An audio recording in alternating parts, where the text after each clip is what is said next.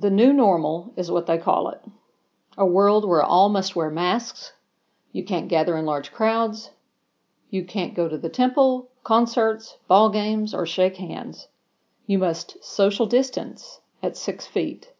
It's a world where we must accept that cities are dangerous places, ransacked nightly, looted and burned in the name of peaceful protest.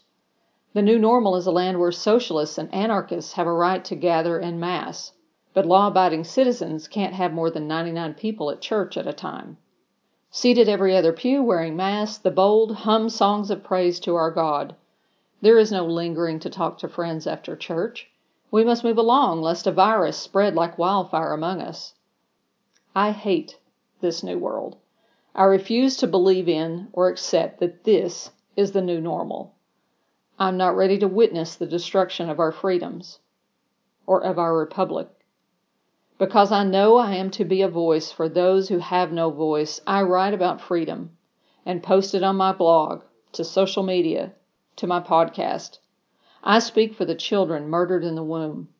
I speak for the unborn destined to arrive in this sick, contentious world. I speak for the children who inevitably will be scarred by rampant fear-mongering. I speak for those who are too frightened of the inevitable backlash that comes from admitting what one is thinking or feeling about this twisted world. I speak for the silent millions who are inwardly screaming, "The emperor has no clothes." I speak for those whose feelings are so deep and conflicted that they can't even form the words to describe how disturbed they feel. I speak for the hundreds of thousands of human-trafficked women and children who receive no justice in this world, while their perpetrators go free and sit in plush homes and government buildings.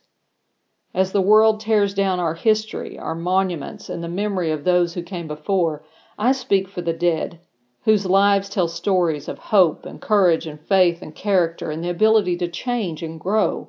I speak for the founding fathers who sacrificed everything to give the priceless gift of freedom to an ungrateful, petulant populace.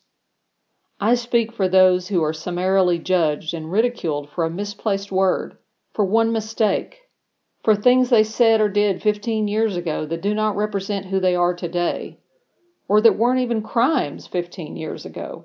I speak up for God, for Jesus Christ, for Scripture, for prophets, for truth, all of which are mocked, scorned, forgotten, and defamed. My voice may not make a dent. It may not be a solution in this world, but I know who is the solution.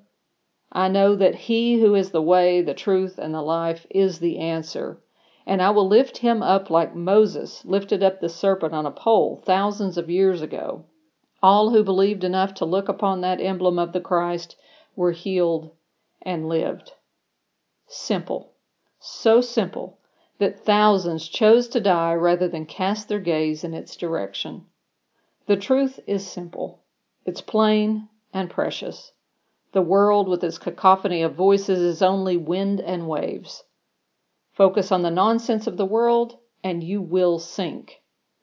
Keep your eyes on the Master and walk on water.